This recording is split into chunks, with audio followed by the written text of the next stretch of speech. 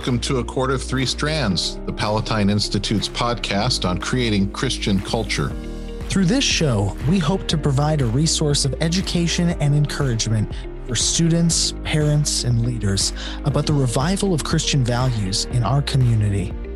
On A Cord of Three Strands, we'll focus on the three foundational strands that make a strong, flourishing Christian culture: the church, the family, and education. We desire to order these things around God's word to advance Christ's kingdom and so glorify Him and bless our community. My name is Ron Young, former headmaster at Providence Academy and founder of the Palatine Institute. And I'm Noah Tetzner, a curious student of classical education and podcast producer. Through our conversations, we look forward to sharing fellowship, knowledge, and practical wisdom for His glory here on the Cord of Three Strands podcast. Without further ado, let's get on with the show.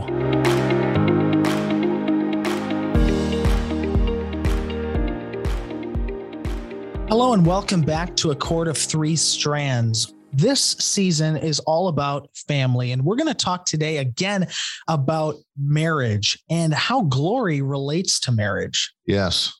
Marriage. The famous line from The Princess Bride. So glory is one of those interesting words, a great Christian word that no one knows what it means, right? If I ask people all the time, like, what does that mean? And we know it's related to praise. We know it's related to honor somehow. So let me give a kind of a definition of glory. And then from there, we'll kind of talk about what I mean. Okay. When we say this. So glory is the distinctive excellence of a thing. Okay. So let's suppose, Noah, I head over to your house, your apartment, and I walk in and I see this ginormous walleye hanging on your wall. Right? Yeah. And I see this walleye and I go, no, did you catch that? And you say, well, of course. And then I look around and I notice there's huge smallies and, there's a big northern pike there. Yeah. Some things like that. And I would have this assumption that you're a good fisherman. In other words, these are trophies that display the distinctive excellence of your fishing ability, right? They're your glory. Right. So these, by seeing these trophies, I'm aware of the distinctive excellence of your ability to fish. So when we talk about, for instance, going back to the Westminster Standards, right? What's the chief end of man? The chief end of man is to glorify God and to enjoy Him forever. And almost every time I ask people, then what is to glorify God? What does that mean? And almost always they say, well, it means we're supposed to, sing or something. Right? Yeah, worship. Worship. And worship does glorify God. It is a way in which we can communicate the distinctive excellences of God. And that is part of who we are. But I think the idea that the Westminster Divines had in saying that the chief end or purpose of a human being is to glorify God means that in the way we live our lives, the distinctive excellence of God is seen. Right. Okay. So that's the idea. So God made us in His image and likeness. And so by being in His image and likeness, the things that we do ought to reflect that image. In other words, the distinctive excellence of God. Right. So even after the fall, we still have His image and likeness. And of course, being redeemed by Christ, we have His Spirit, which is sanctifying us. And so that our lives could become more and more noticeably like God, that we show off His distinctive excellence in the way we live our lives. So again, going back to Genesis chapter 1, God makes us in His image, and male and female He makes us. And so in His image and likeness. And the purpose of that is to have dominion. That is the wise rule of creation. And the reason why it was necessary to be in His image is so that we can do the godlike things of dominion. So if you look at God's creation, God made things. He separated things or ordered them and named them. He filled them. He judged them and said, hey, this is good. This is very good. And because it was with His word, right? We know that there's a logic behind it, and that It was planned. So we too, as image bearers, we plan, we make, we name, we separate, we order, we fill, we judge. Yeah. Right? So all these things are part of his image. We get to Genesis chapter 2. It's not good for man to be alone. Well, there's a few reasons, right? Yeah. One is God told us to fill the earth, be fruitful and multiply and fill the earth. It's really hard to do that by yourself. So he institutes marriage, right? He made Eve. And for those three purposes that we talked about, I think in season 2 or episode 2 of season 3, God made marriage so that we can have help in the task of dominion.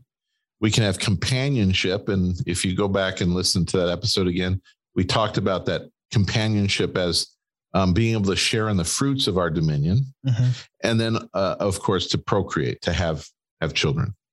Right. There's one other thing that we want to talk about as we talk about what does this mean, marriage and glory. Okay. And that's this. It's also not good for man to be alone because a single individual does not reflect the triune God who created us. Okay. In other words, God is Father, Son, and Holy Spirit. Always has been, always will be. Father, Son, and Holy Spirit. And as John tells us, God is love. We have this understanding that the God that we worship is a triune God where the Father has always loved the Son and the Son has always loved the Father. The Son has loved the Spirit and the Spirit has loved the Son. The Father has loved the Spirit and the Spirit has loved the Father. This triune God of love, perfect love. And here's a great question. If you have perfect love, right, you have this perfect relationship between God the Father, the Son, Holy Spirit. What does that perfect love do? It makes something other than itself to love.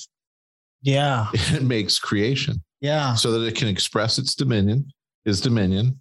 Yeah. And to love the things that he makes. In the same way, God made us male and female, that we can be united and become one flesh. And there's a part of it, and you've probably heard it many times. In fact, a lot of times you'll hear people talk about a cord of 3 strands from Ecclesiastes, not in terms of we've been talking about, family, church, and school, but they'll talk about it as being this cord of 3 strands as being husband and wife and God, right? That there's this 3, and the husband and wife, they become one flesh. And what do they do in their love? Well, create a new life. They create something other than themselves to love, part of their family. And it's even more than just the children that they create. It's having other things outside of themselves, which they have dominion over. That this is part of their purpose, and it's part of God's plan and purpose of making us in his image, is that we have dominion and we have children, and that our marriages then become one in which we will reflect the distinctive excellence of God. That people will look at our marriages, they'll look at our family, they'll look at our ordering of our lives, and they'll see the distinctive excellence of God being displayed in our lives and in our work. And so therefore glorifying God. So this is an important part that I wanted to, and I was just talking to Noah before we started recording. Oh, you know how I had that plan for this season? I'm changing it. I'm adding another episode in here. We're still going to try to do it in 10 episodes. Yeah. But I think it was important enough to do. So now here's where it gets fun. The reason why I wanted to talk about it is as I've been thinking through this season and thinking through what I see happening in our culture is this. As we said, I think in episode 1, most people are looking at marriage as being some sort of fulfillment or happiness. Right. My main reason for marrying someone is to make me happy, or that my life will be more fulfilled in marriage.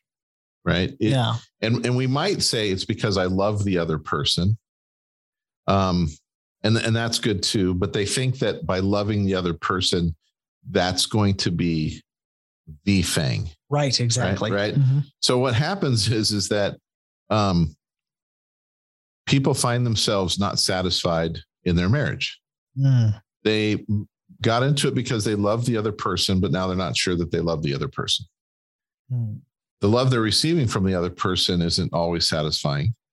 There becomes these problems within their marriage. And so what happens is they try to fix their marriage by once again concentrating on themselves. Right. Now, we are sinners, right? We sin. We talked about the schemes of the evil one, and we have to be aware of this, right? That Satan is going to try to get us to mistrust the word of God. He's going to try to get us to not be grateful for the things that we have, to not be content. He's going to try to make us want to cover our own shame and our own sin and blame other people. All the pride, the fear, the laziness, all that, right? All that is there.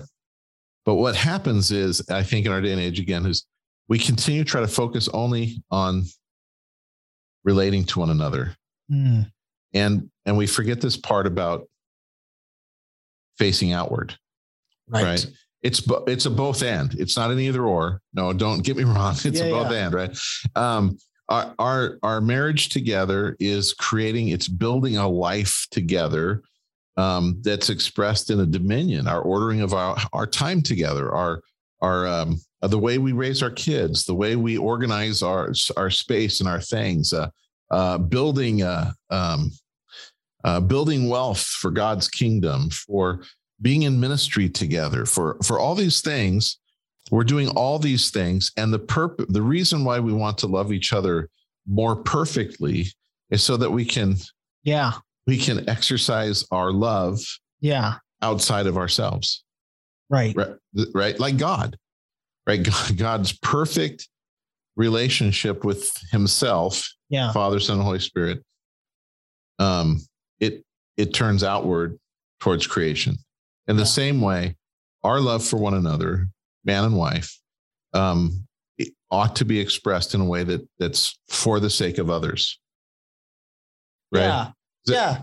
So, Mr. Young, if you had two young people that were, let's say, engaged and they were on track to get married, what is the correct way to think about? What is the correct motivation for getting married? Because it's not just to get married for the sake of getting married. That is an excellent question, Noah, because there's no right answer to that. All right. And this is what I mean by that. So did you read Jane Austen, the Pride and Prejudice? I did. Yep. Okay. Right. So you have Charlotte, who takes up the pastor Collins, right? Collins, right? Yeah. Because it was beneficial to her. She didn't have much of a standing, didn't have much of hope for a good marriage, but this was a good marriage for her. They could, and she and Collins figured out a way in which to live that was beneficial to both of them. They can have kids, they can have them, everything could be there. In other words, they didn't fall in love and get married. They got married because it made sense. Because it made sense. And that marriage was something that they wanted. And marriage is something that God commanded, and it's ruled by his word, right? So most of human history, marriage was arranged, right? It's not young people, came up with a motivation to get married. Right. They just were expected to get married, and their parents found spouses for them. And they got married, and they learned to love the person they were married to. Yeah. We now think that the only reason to get married is really for love, I guess. And if someone marries for another reason, security or wealth or whatever. I mean, literally, I ask this question to students every time. How many of you guys all planning to get married? Yeah. What's important to you? What's important? And I ask people, what would be important to you? Yeah. And we talk about what do they Jane say? Austen, for instance. And I've had several girls who go, I don't think I'd feel I need security. And by security, it would have to be financial. Like I'm literally going to be looking for people who make more money because, and I say to them, wow, that's horrible and very shallow of you. I don't say that. Right. I say that's a perfectly legit thing. Right. Right. Now these are not people who are gold diggers. Right. It's not gold digging. Like I'm just going to take advantage of this guy. It's like they know themselves and that kind of spouse that they're looking for is going to do this. Others are like, I'm more interested in serving the Lord. So I'm going to find someone who's going to want to serve the Lord. So I've had girls who have said, I want to find that guy who wants to be a missionary or to be a pastor. Right. I've had boys who have talked about that as like, it would be necessary for my wife to be okay with us going overseas or doing that to serve the Lord. Right. So that there's a variety of ways that people are looking at who they're going to marry. And for these secondary, I guess you'd say, qualities, whether it's security, whether it's adventure, whether, romance, I don't know. Right. As long as we understand those things are secondary. God has given us the purpose for why we get married. And it's to have dominion, and have companionship. Yeah. And here's the part that I want to get to. Much of what's happening because we're fallen people is that God uses marriage to sanctify us. Okay. Mm-hmm. So here we go. Trying to become like God by yourself is very difficult. The way to be sanctified when you're not married and is to have to give yourself into all sorts of other people's lives, right? Mm-hmm. In ministry and in taking care of poor, those types of things. Yeah. It is easier, I guess you might say, is to get married. And then you have that one person within the security of a marriage relationship to learn to love one another completely and wholly. Right. Yeah. And it's very difficult because you're going to mess up a lot. Right. You're going to hurt the other person. You're going to be disappointing. It's risky. And because love is so risky, it's necessary to do it within a marriage. Right. And so because you're married already and you get to learn how to love. Yeah. And that love between you and your spouse becomes a way in which you are reflecting the glory of God. Yeah. Who is love. Right. Yeah. Now let me tell you an interesting tidbit here. So Bernard of Clairvaux, Saint Bernard, mm-hmm. He talked about the relationship we have with God and how it goes through different phases. And he says that most of the time when we come to know Christ, we love God for our own sake. In other words, we love God because God has forgiven us. Right. God has blessed us. There's this weight of the debt of sin is gone in our life, and we're excited, and we love God because of how God makes us feel. Mm-hmm. But what God wants to do is for you to learn to love him for his own sake. In other words, I'm not loving God because of what he's doing for me. Right. I'm loving God because of who God is. And Bernard of Clairvaux says that often happens through what he called the dark night of the soul, or a time in which he withdraws his presence from us. He's still there. You just can't necessarily discern it. And you have to learn to trust him. You have to learn to have faith in him. Mm-hmm. And through this experience, you begin to love God for his own sake, not because of how he makes me feel or what he's done for me. We're learning to love him for his own sake, so that I love God because he's God. Yeah. Rather than loving God because of how it makes me feel. And what happens is that in a lot of churches, a lot of people who come to know Christ, they love that feeling. And when God begins to try to get them to that point that you love God for your own sake, all of a sudden they're going all over the place, trying to feel that the experience, right? Right. They don't want to leave that place of loving God for their own sake into the loving God for God's own sake. They want to stay in that first phase. Right. And they're looking all over for that feeling. Sounds like something that could happen in marriages. Yes. Yes. So what happens is people, as they get married, are usually still loving the other person for their own sake. So Right. like when Wendy and I, got married, I loved her.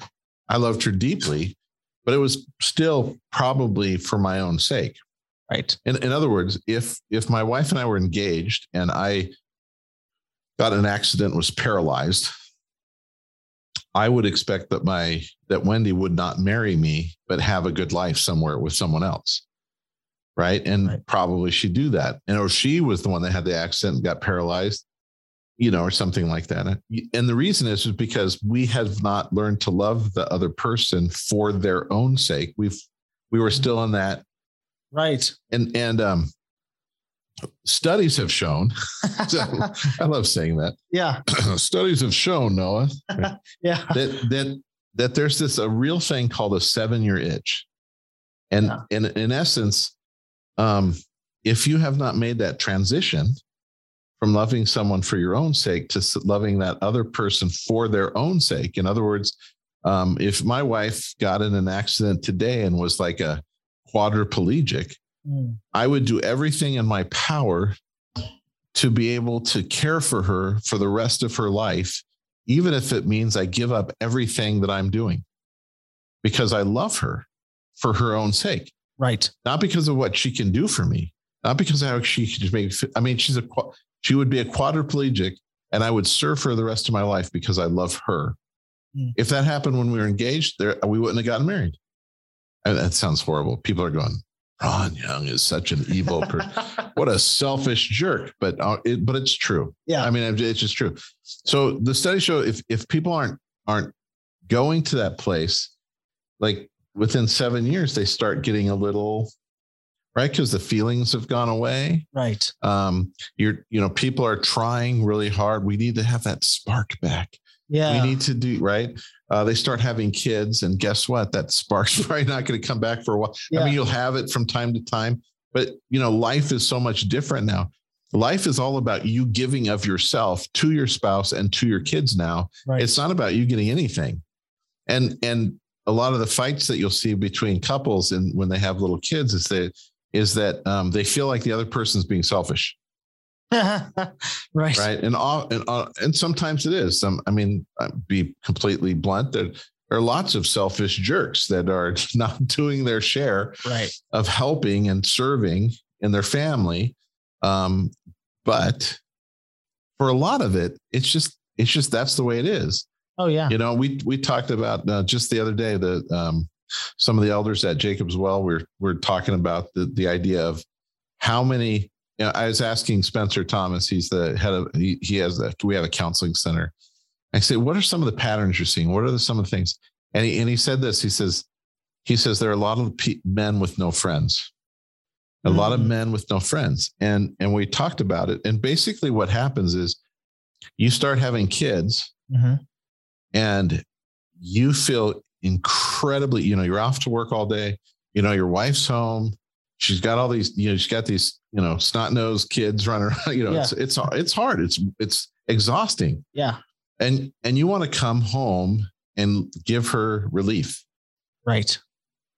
So you feel incredibly guilty doing anything but zooming home and letting your wife have a break, go take a bath, go hang out with some friends, go, do whatever. Right. And so what happens is that those men now they feel guilty for going to the gym, so they don't get fat and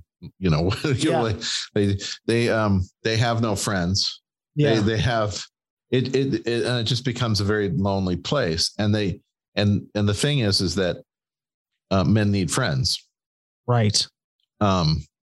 Women are much better at figuring out how to get together with their girlfriends. Right. They'll do play dates. They'll make it around the kids. Yeah. They'll make it around the kids. They'll do men are horrible at it. Yeah. Right. What are we going to do? Hey, I'm watching the kids. You want to come over? No, they're not going to do that. They're just not going to, Yeah. Right? And so part of it is talking about how we can make it so that we can do it, because the reality is, and here, just hear me, everybody. What I just said about life with kids is normal. It's normal. That's what it means to have kids. You are going to sacrifice your life for the sake of the kids. Wow. That sounds a lot like Jesus, right? Yeah. It sounds like a sanctifying work in your life that you become more and more like Jesus, who gave up his divine nature, or like his divine prerogatives, by becoming flesh and living amongst us. And he gave up his own life for our sake. Yeah. That's what marriage and family is. Yay. Here's the thing. Yeah. It is so worth it, though. If I were to go back and talk to my, like my 21-year-old self. Yeah. And back when I was 21, I thought I was a pretty good guy. I thought I was pretty righteous. I was doing ministry at the time. I thought, I'm pretty good. I would seem completely selfish and self-centered compared to my 55-year-old self now. And Noah's going, well, you still seem a little self-centered, Mr. Young. Well, it's true. I'm still being sanctified, right? But it is, but that's what marriage does. I invest my time and my love towards my wife. I learn to love her for her own sake. Yeah. We together then have children, and we're building this life outside of ourselves. And if we could work together on that dominion piece, and work on our relationship so that we can do better at the dominion, we continue to grow. Right. Not only together, we grow as people, as a man and a woman in the image of God, and so glorify him in the things that we do. The moment we stop doing one or the other, right, things are going to go haywire. If we stop with figuring out how to do dominion and only concentrate on ourselves, we'll go through, I don't know how many, we'll read books and go to marriage retreats and all that other stuff. And we'll have sometimes will be good and sometimes will be whatever, but there's no end to it. Right.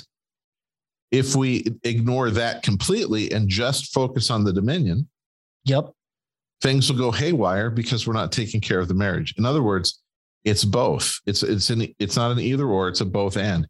If we are to glorify God and enjoy him forever, as a couple, as a family, we have to both work on the relationship, that is learning to love one another, and to reflect Christ's love for the church in our marriage, and focus ourselves outward in the task of dominion, in raising our children, in ministering in our church, in helping our neighbor, in building the garden, and building a life together.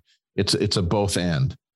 And again, what I find is the pendulum can swing. Yeah, I'm sure that in the 50s, the 1950s, there were lots of problems because they were only focused on the dominion aspect and not about the relationship.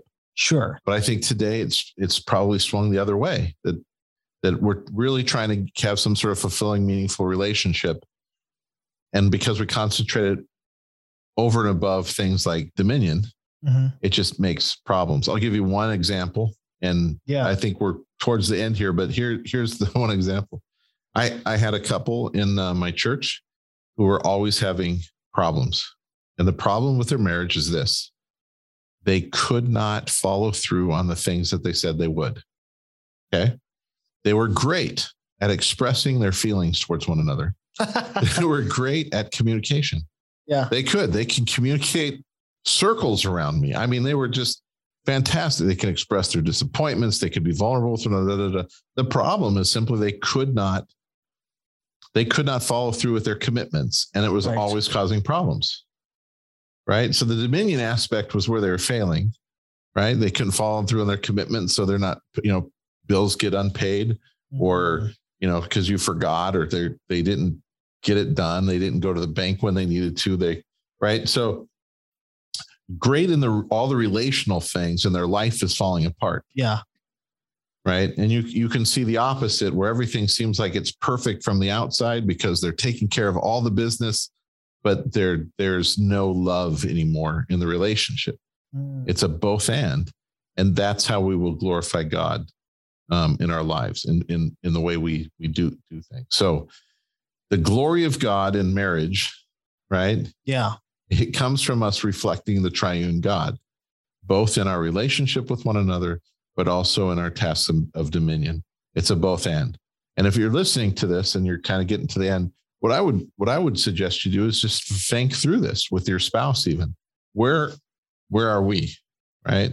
Are we heavy on one and light on the other, or do we have a good balance here, or is that balance, a true balance? It's just that it's ineffective, right? Yeah. We're made in His image. We can judge these things, and that might be a good topic to talk about. Where are we at? What kind of life are we building together?